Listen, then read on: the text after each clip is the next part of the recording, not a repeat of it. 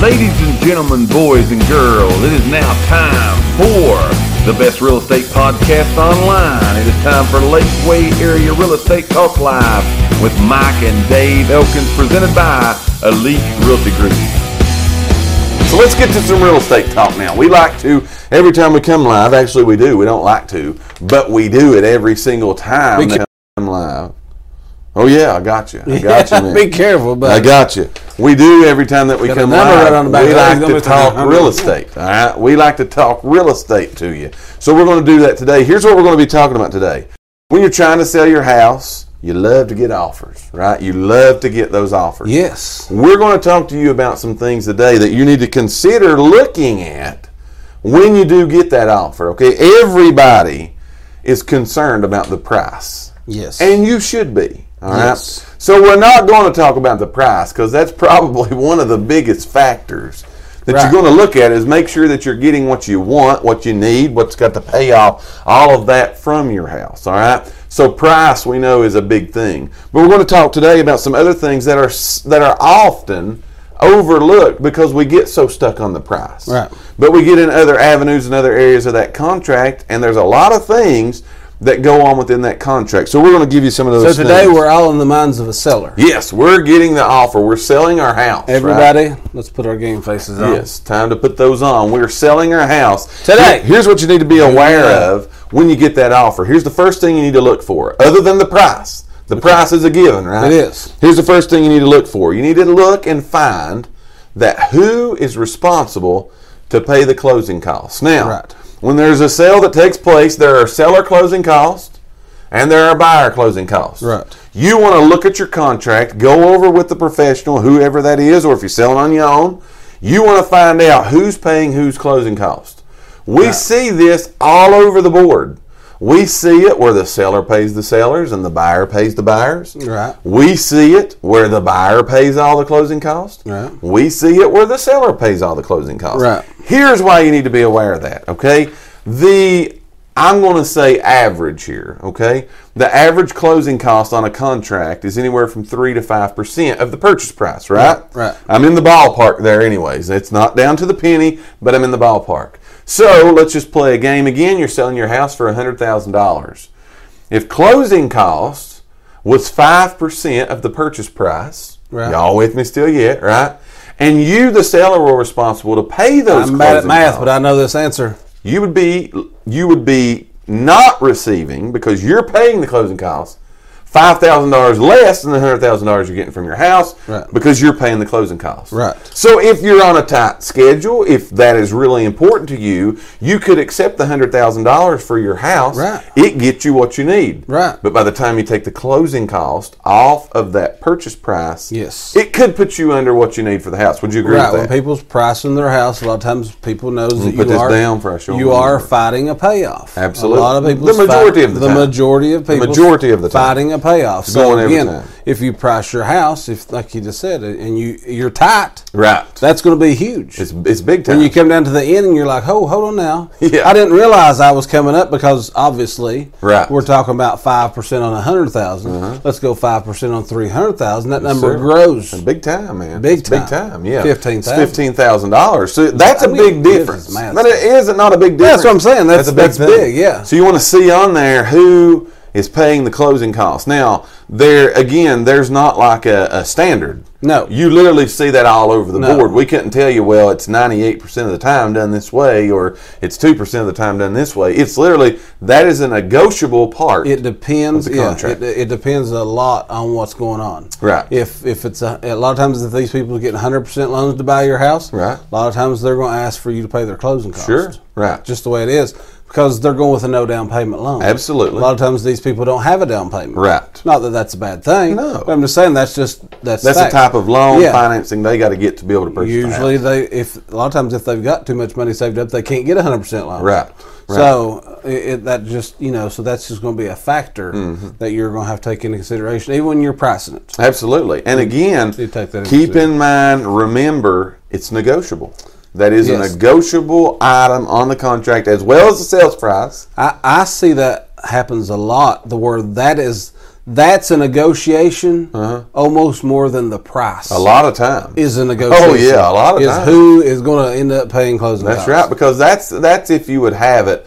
It's not necessarily all the time money out of pocket, but it's money off of somebody's, either the buyer paying somebody's not or the seller profit from the house. So somebody's not going to, or on a buyer's case, they're going to have to pay for those closing costs. Now, very rarely do you see those rolled into the loan. They're actually paid. Right. So that could be right out of a buyer's pocket. So again, we're talking about today things that you need to look for when you're selling your house. You get an offer in on it. You know you're going to look at the sales price. Don't just look at that price. But don't just get caught up in that. The first thing we've talked about today is you want to look for it on the contract and see who's responsible for paying the closing costs. Make sure then, again, after that, whether you're paying or not, the price is still acceptable to you, then you can move on and look for something else. I've got number one, you got number two. What do you got? I want to go with a question here. Go right ahead, for Nicole. Yes. So I see that Amy is doing something to invite people. Right. What is she doing? Because we can't see.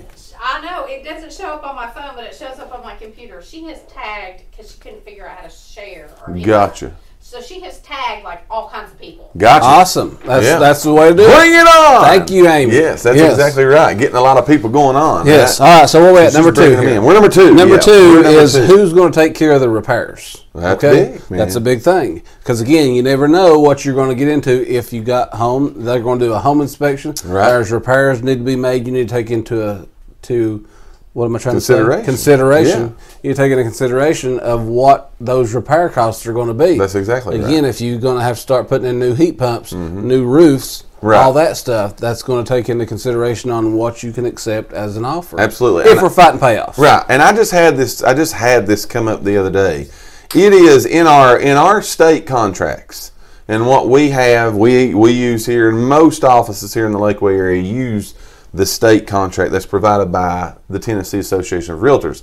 It is built in that contract that a buyer can do an inspection, a home inspection. Right. Okay, now, so it's not necessarily when you get the offer, you probably don't know about any repairs at that time. Yeah. Okay, so what happens is then the buyer's going to go get the inspection done. If they see things at that point in time they want repaired, that's when that's going to come up. But again, at that point in time, it's negotiable at that point in time. We start negotiating. Yeah. Who's going to do it? So they may come back and say, well, the house needs a roof. I want you as the seller put a roof on there. Yeah. That's negotiable. They may say, I need light sockets. I need this, I need that. That's negotiable. But again, we see so many times, why are we telling you this? One, you want to know if you're going to have to pay for the repairs, if there is even going to be any. Right. But the second thing is, we see a lot of people that enters into a contract and everybody agrees on that price. And the inspection's still out there to be determined. Right. Okay? Right. And as a seller, they go ahead and move forward with maybe a purchase on another house. Right. And don't put no contingencies in there to protect this house. Right. And then you're stuck. Because I'm stuck in a deal here. Yeah. And so then when the repairs come back, you got to do whatever you got to do to get your house I'm repaired. Gonna have to start doing these repairs, So you want to look at those and be aware of who's responsible for them, when's the inspection is going to be done. So that keeps you from kind of getting in a pinch moving forward. Would you agree with that? Yeah, absolutely. But you want to look at it again, who's responsible for paying for it, if there is going to be any.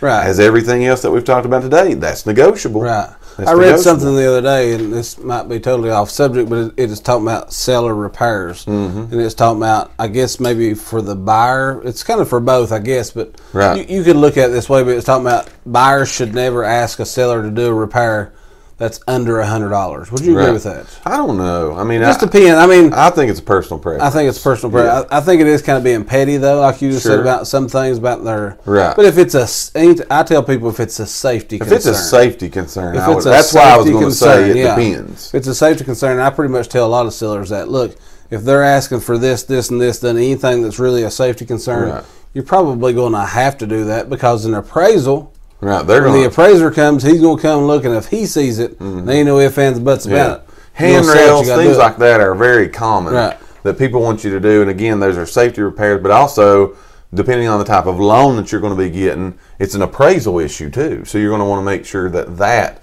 is a part of it. If you've just joined us, Amy's inviting the world, right? Yes. She's tagging the world. Yes. So let's make sure we tell everybody what's going on here, just in case you've just got in and you have no idea what you've got into. This is episode number 92, Lakeway Area Real Estate Talk Live, presented by Elite Realty Group. We're based right here out of Morristown, Tennessee. We got two things going on today, as well as giving you some real good real estate information.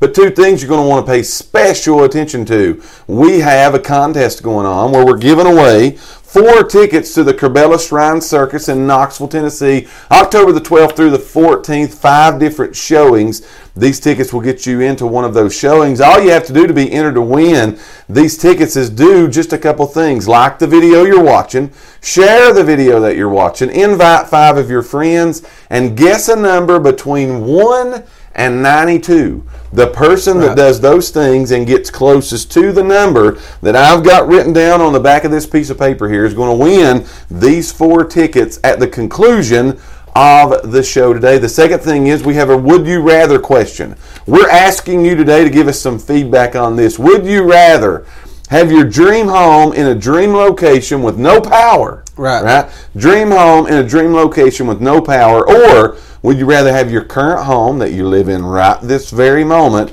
and never pay a power bill again? Right? That's tough. You went with never pay a power bill again. I went with never pay a power bill again. Several people, though, dream home, dream location, no power. So it's up to you, but we want to hear from you guys. So Karen today has made a really good point here. Karen said that's why she's talking about what we're talking about today. She said that's why you guys have said in the past that a seller should have a home inspection to see if any repairs need to be made before selling, so you don't risk losing any money. Yeah, you know, you kind of already know up front. Great point by Karen.